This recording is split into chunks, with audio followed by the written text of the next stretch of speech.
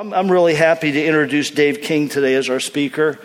Dave is a faithful friend and a partner in ministry, and just a wonderful guy. If you know Dave, you know he's highly gifted in ministry, specifically in like personal ministry to people and counseling, but also in leadership.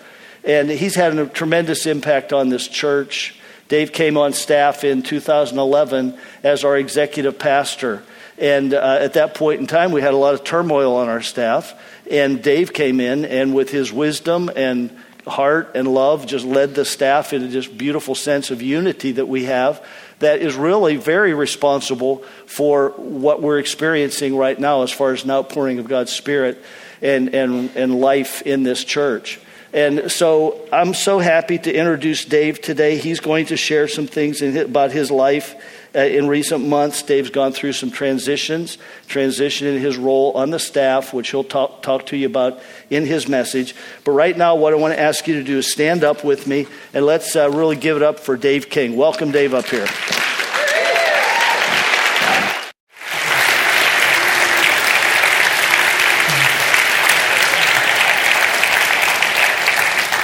Well, thank you. It's very kind. It's a great deal. Thanks. So I like to ask questions. So I'm going to ask a question. How's your summer been? I'm tired. Busy, tired. Are you ready for school? Back to school? What? No. Parents are over here going, yes, back to school. I've had a really good summer, but I have to admit it's been somewhat unusual. And what's made it really unusual is that our family has been invited to lots and lots of weddings. A lot of our friends have chosen 2017 to get married. And we did some traveling with a couple of the weddings. I went out to Kansas City by way of southeastern Iowa, which adds about 5 additional hours to going to Kansas City. Anybody been to Kansas City? Kind of reminds you of Cincinnati, but that's a long drive. Yeah. Went over to Indiana. Beautiful country wedding in a barn. You know, people are redecorating their barns now for weddings. It's kind of a cool concept.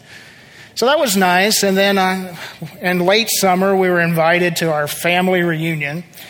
My wife comes from a very large extended family, and so every 2 years we get together. But this year, for the first time, we had to register online to say they were coming. So I registered, and then I discovered that for the rest of my life, I'm going to be invited to events or to concerts or to family reunions, some things I may like. So have you registered in some of those? You know what I'm talking about. Anybody have any family reunions coming up this summer? Because if you do, I'm probably going to show up if it looks interesting. There's something about receiving an invitation that just feels so good. Whether it's an invitation to a party or a graduation or a wedding. See, the invitation says you're important. I'm thinking about you. I welcome you. I want you to be a part. Yet, invitations can be a little stressful. Think about it. We have to either make a decision or take an action when we receive an invitation. Decisions about, am I going to go or not go? What am I going to take as a gift? What am I going to wear? Am I going to look nice for this? Is it going to be casual? Then there are the actions we take. We have to take time off from work. We may have to travel a distance. An action may involve talking with someone we normally don't talk with or haven't seen in a while. Then there are the people that send the invitations. They're eagerly anticipating a response from us. They're eager to know, are you coming? Are you going to be there with us? You know, everyone in this room today has received an invitation to something in his or her life. And my hunch is that God is going to give you an invitation today before you leave here. That's for you personally. See, God, who is the greatest source of joy, is always working. He's always inviting his sons and daughters into new opportunities, new adventures, new ways of seeing life, new ways of entering life, even in the middle of life's difficulties. And when God invites us into something, he eagerly anticipates our response. He eagerly and patiently waits as we wrestle with the decisions, as we wrestle with what steps to take. Today we're looking at ways of responding when heaven issues us an invitation or sends that invitation. Even those invitations when we're in the middle of some pretty difficult things in life.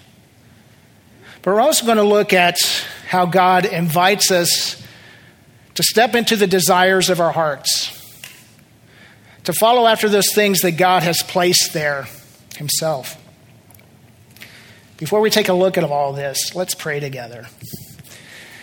So, Holy Spirit, we welcome you here.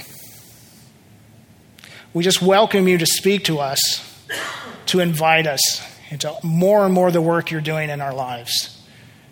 Just help us to hear. Just thank you that we can be together today. And we love you. Amen. God, who is always working, extends invitations to us in the middle of life circumstances. In the whole spectrum of life, God is constantly inviting us, drawing us, eagerly saying, "Come follow me."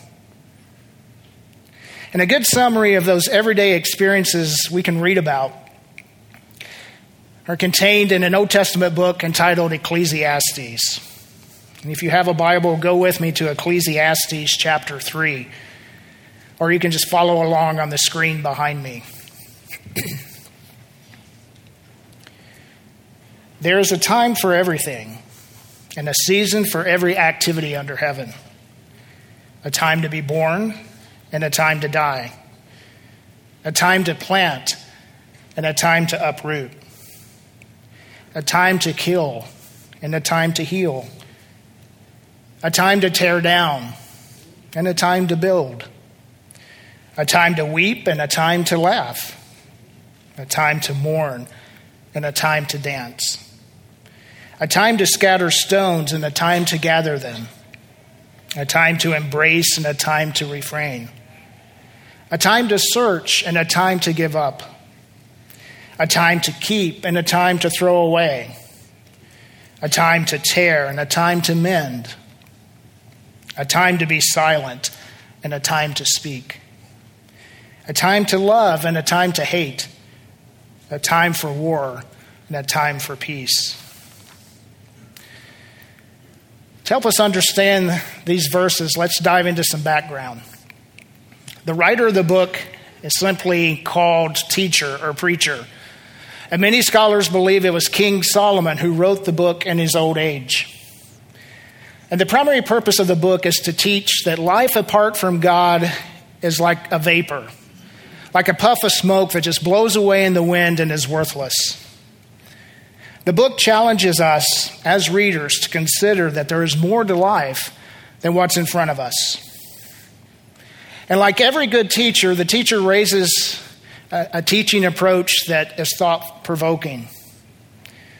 The teacher decides to explore every human experience known to humankind and to evaluate its effectiveness in bringing happiness and meaning. And the conclusion that the teacher arrives at is this: it's worthless. Now, in reading the book from our mindset, centuries removed, we may have two opinions. One, we may read the book and think, wow, this teacher guy really needs some counseling, needs to set up an appointment immediately. Or the second opinion can be, wow, what a brilliant way to challenge me or our culture to really pursue what God says. I like option number 2 better. And the first 8 verses of chapter 3, which we've just read, are perhaps the most popular verses from the book. They have appeared in songs. People who are over age 48 may have remembered, and I don't know why I chose age 48. Sounds like a good age. But you may remember the song Turn, Turn, Turn by the Byrds. It's going through your head right now, isn't it? To everything, turn, turn, turn. And so everyone under age 48 right now saying, Dave, it's time to move on. So, the words have been in songs. One source says that John F. Kennedy, the day that he was assassinated, planned to use these words in his final speech, which he did not realize he was going to be his final speech. We may have heard these words at a funeral or a wedding. And there are different interpretations of really what these words mean. If you look at the 8 verses, you're going to notice 14 pairs of opposite experiences. And the teacher does that purposefully because he says from the time we are born to the time we die, there are going to be so many experiences that if we live long enough, we're going to see or experience or read about all of these experiences in life. So one of the ways that people approach the interpretation is that these verses speak of a timeliness in life. That there are right times and right opportunities that we step into those times, we take advantage of all that's before us. And with that interpretation, it places a lot of responsibility on us as humans. Another interpretation says there are fixed times or predetermined times. That there are these experiences set out before us that God has placed there, and we have no say, no part in walking that out. We just go, no questions asked. In this interpretation, it makes God responsible for everything, even the bad things that happen to us. So what is a healthy biblical view to take? A healthy biblical view that honors God as king without blaming him, while recognizing the freedom that we have, has limits to it. So I think the interpretation is this. The view is this. God is a good God who desires good for us. He created us as children he delights in. And as creator, he is inviting us as his sons and daughters to celebrate life with him. He invites us to rule the earth with him. That's what we were designed to do. And to live this place of celebration and goodness with him, always. And as a good creator, he created humankind with the freedom to make choices. Even choices that may say, God, no thank you. I don't want the invitation. I don't want the invitation to live life in goodness and to work in partnership with you. See, in our decision making, we sinned against God. In our decision making, we rebelled against love and became prisoners of the devil. In our decision making, which has freedom, we treat others with hatred. We destroy each other's property. We refuse to talk to each other. We mess up relationships, and we even kill each other. So we see that decision and say, this is our freedom, when in reality it's bondage, but it's a choice we make as humanity. And Solomon, the teacher, is saying in all the spectrum of life, you're going to see those choices play out. And year after year, day in and day out, we're going to go through experiences, some very, very good, and some that are horrible. And as the years go on, there comes a final day when God says, enough of the hatred, enough of the decay, enough of the evil. It stops now and it stops forever. So where is God until that final day? The answer is he's sending us invitations. He's sending us invitations to trust, invitations to act and to do battle. And he is right here in the middle of every experience with us, working goodness in us and through us. So what is an invitation to trust? It means to place ourselves under God's leadership, to follow him into situations where we're not sure how things are going to work out. There are situations in life that are forced upon us, ones we do not choose, like losing a job or being injured in an accident, or losing someone we love through a relational breakage, or someone dying, or losing someone who is experiencing changes in his or her mental status. And many of us with aging parents get that. We understand that. So how do we follow God into these unwelcome situations? Well, we look for the goodness that he invites us to see. My wife Sharon is not here today. She's in southeastern Iowa caring for her 91-year-old mother. She went out last week. And just to give my sister-in-law a break, Sharon's sister is the primary caregiver. And Sharon went out just to spend time to give a break. And physically, my mother-in-law is doing very well. But mentally, she's experiencing dementia. So conversations are short-lived. She asks repetitive questions. She can't remember names or experiences that are just moments ago. Sharon went out a few months ago. The family's taking turns of just being with their mom. Sharon went out a few months ago, and it was an especially rough day. And Sharon had this idea that her mom used to love to sing. And her mom grew up in a church that would sing songs out of a book called a hymnal. So Sharon went over and got the hymnal that her mom used to sing out of, and together they sat down on the couch. And they started to sing songs of worship to God. And in those moments, her mom was able to recall the melody and the tunes and the words. And together in the middle of that moment, there is worship of God that connects to his heart. A tough situation where the focus can be on just how tiring and discouraging. But God's goodness breaks in. God's love breaks in and receives the worship from this lady he loves so dearly.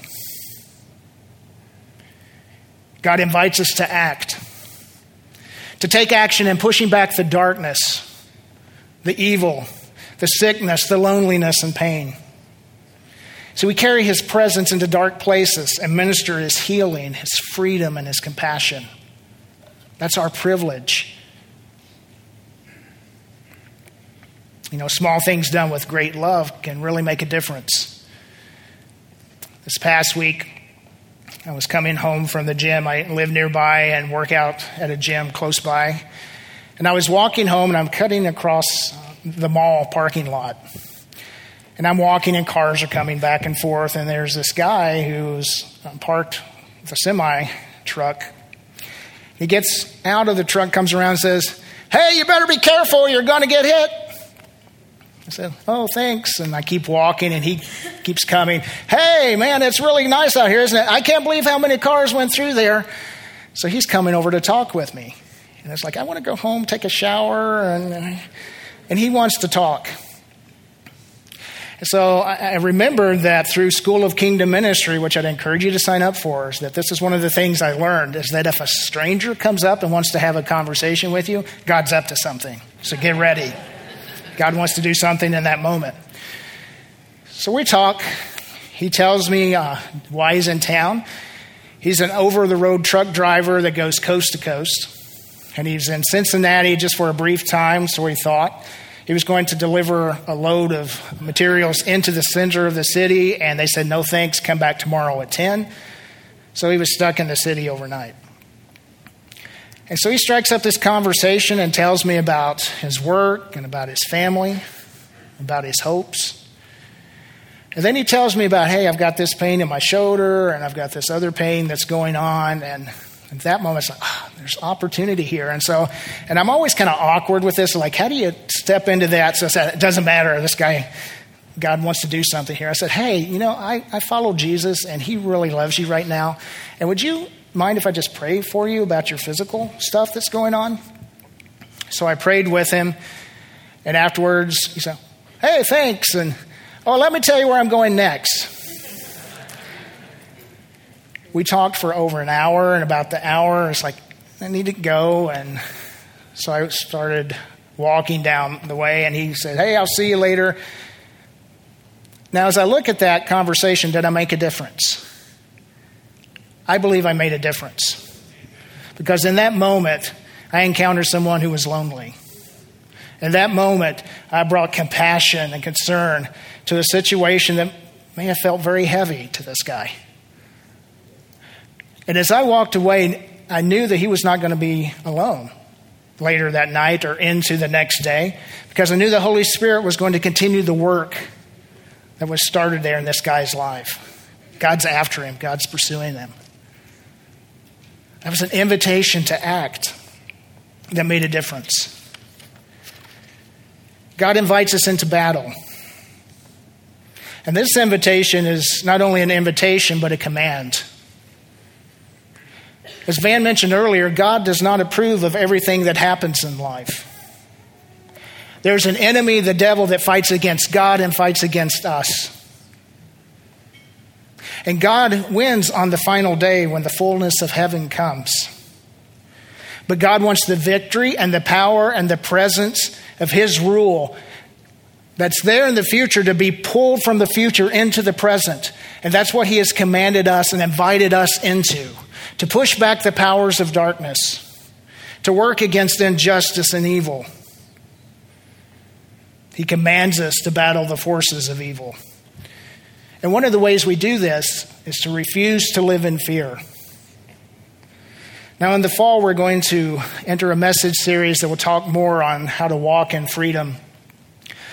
But one of the ways that we do battle that I can share with you today is refusing to live in fear. This has been a very active news week, but aren't they all anymore? So locally, nationally, internationally, we're aware of a lot of scary things happening. And I have to admit that I'm addicted to news. My family actually has a running joke with me that if we're together and it's about 11 o'clock at night, they're saying, "Oh, Dad, it's almost 11. Better go get the remote. News time." And then they hide the remote. So I was watching way too much news this week. I really have to admit to you. And what happened is that as I'm watching it, I start to feel anxious. I get just my heart's racing and I'm feeling tight in my body and I'm thinking anxious thoughts. And I'm feeling very vulnerable. I'm scared. And I shared this with someone who's very close to me, knows me very well. And I said, "I'm feeling anxious, and this is why." And the person looked at me and said, "Stop it. Stop it." With that kind of tone. The person said, "Just stop it, because don't you realize God's angels are surrounding us?" And in that moment, something broke for me. And I have to admit, this week has been a battle just with my anxiety. I've had to come back and fight through, and the way I've fought is the time saying, "Stop it." I turned off the TV. I stopped looking at my phone as much to see what was happening. I really focused on what was happening in the moment before me in creation. Did you notice what a great week this was? How beautiful it was? The clear skies, the cooler temperatures. Did you notice just the breeze blowing? See, focusing on the truth of God's goodness, the truth of God's continuous work in our lives, the truth of God's angels surrounding us, the truth that God does not give us a spirit of fear. And I pushed through that and I held on to those things. I did battle against that fear. You know, God sends invitations to us to follow the desires of our heart. The desires that he places there. There's a great verse in Psalm 37 that's set in the context of a song that celebrates the richness of God's goodness. That as we follow after God, as we trust God with our entire lives, that there's reason to celebrate. And the verse reads, "Delight yourself in the Lord, and he will give you the desires of your heart." See, this verse highlights the interactions between us and God. God enjoys it when he hears us say, "I love you. God, everything I have, I give to you. You're so awesome. You're great. God, you're the best artist. That sunset last night was one of your best." But we can say that every day. And in turn, God in his enjoyment of us gives us the desires of our hearts. Or what are these desires? Desires are things that we love, that we give our time and attention and our abilities to. Desires are those things that God has placed in our hearts that get us up in the morning and that keep us going late into the evening. Desires are those things that God planted there deep within us that we hold close, that we think about and we dream about. God places desires in our hearts.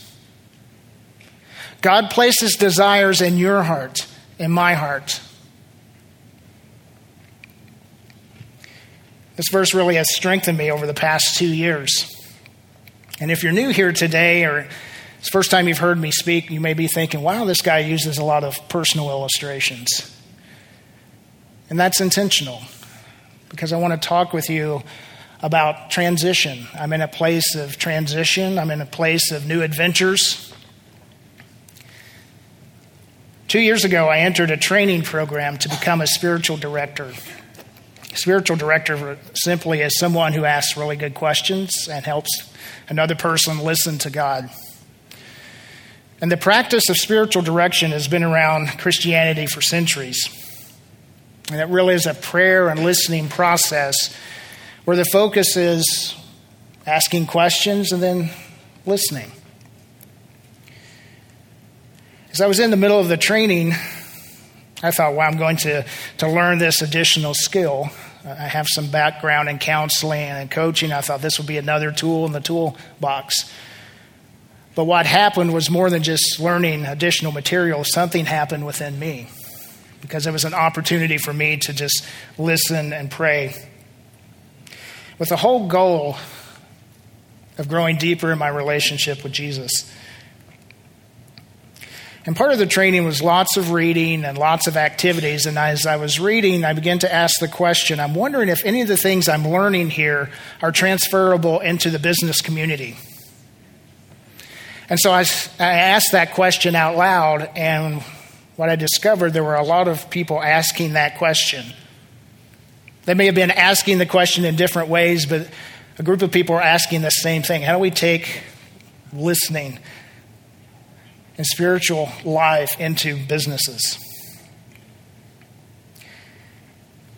While I was also exploring, I began to listen and to ask the question, Dave, what do you desire? What is it that God has put in you that you're to follow? So I took a fresh look at my gifts and my abilities, my interests, what gets me up in the morning, what is draining life from me. And through this exploration, and I was asking the question of, is this going to work in the business community? And about this same time, Van sensed that there was a new piece of vision and mission for Vineyard Northwest. And that new piece is that Vineyard Northwest will have an influence in starting new businesses whose leaders look for divine solutions to leading their businesses. And that was just this fall as he shared it with the staff.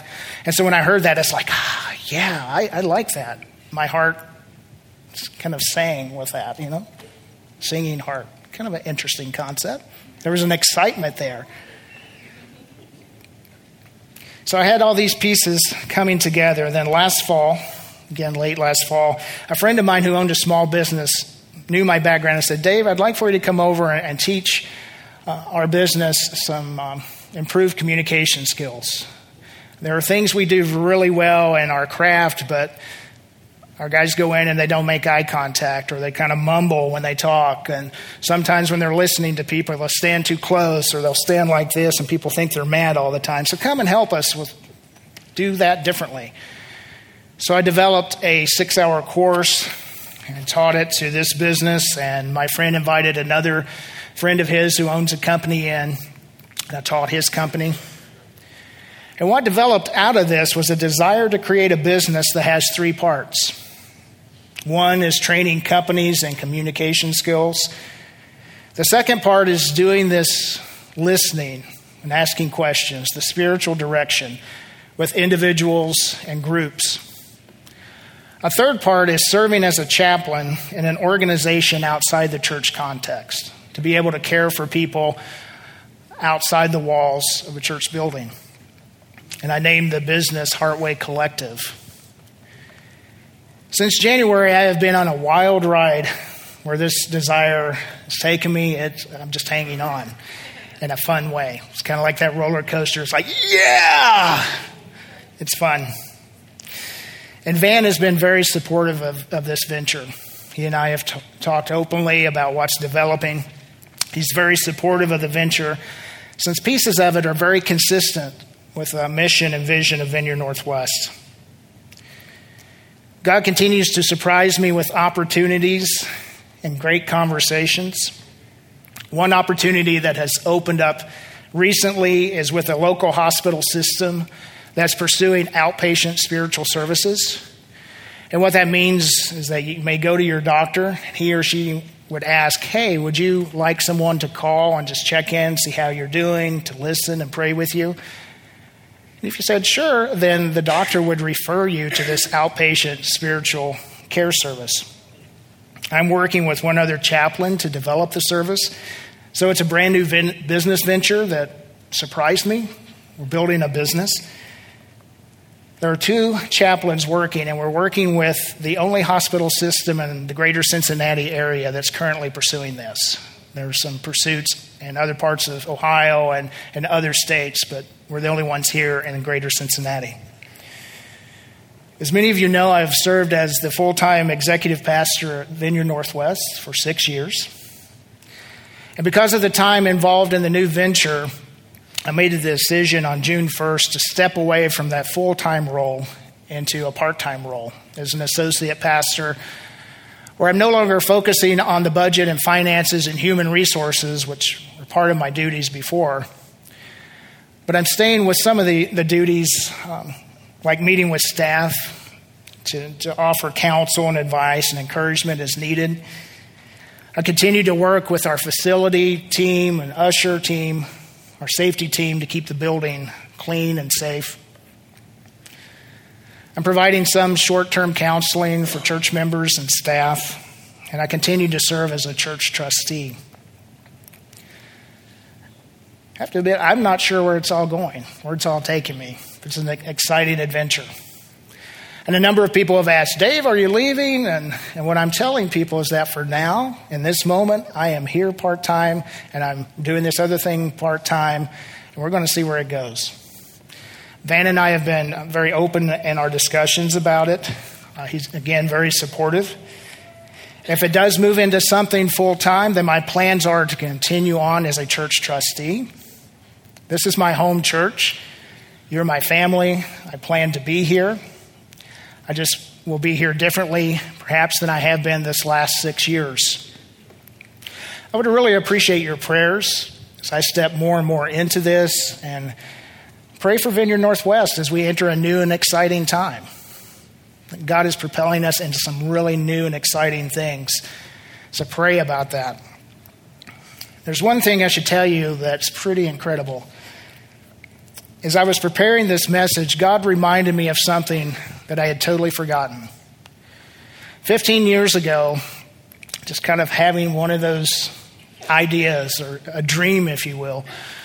One of those ideas, wouldn't it be cool if someone started a business that offered spiritual care to like smaller churches that couldn't afford someone that could do counseling and had some of the skill set I had? And wouldn't it be cool if someone could actually take some of those skills and go into the business community and do the same thing? That was 15 years ago that I had totally forgotten. And what God has done now is surfaced that and brought it back just in a fresh way. So thanks for that, God. Yeah.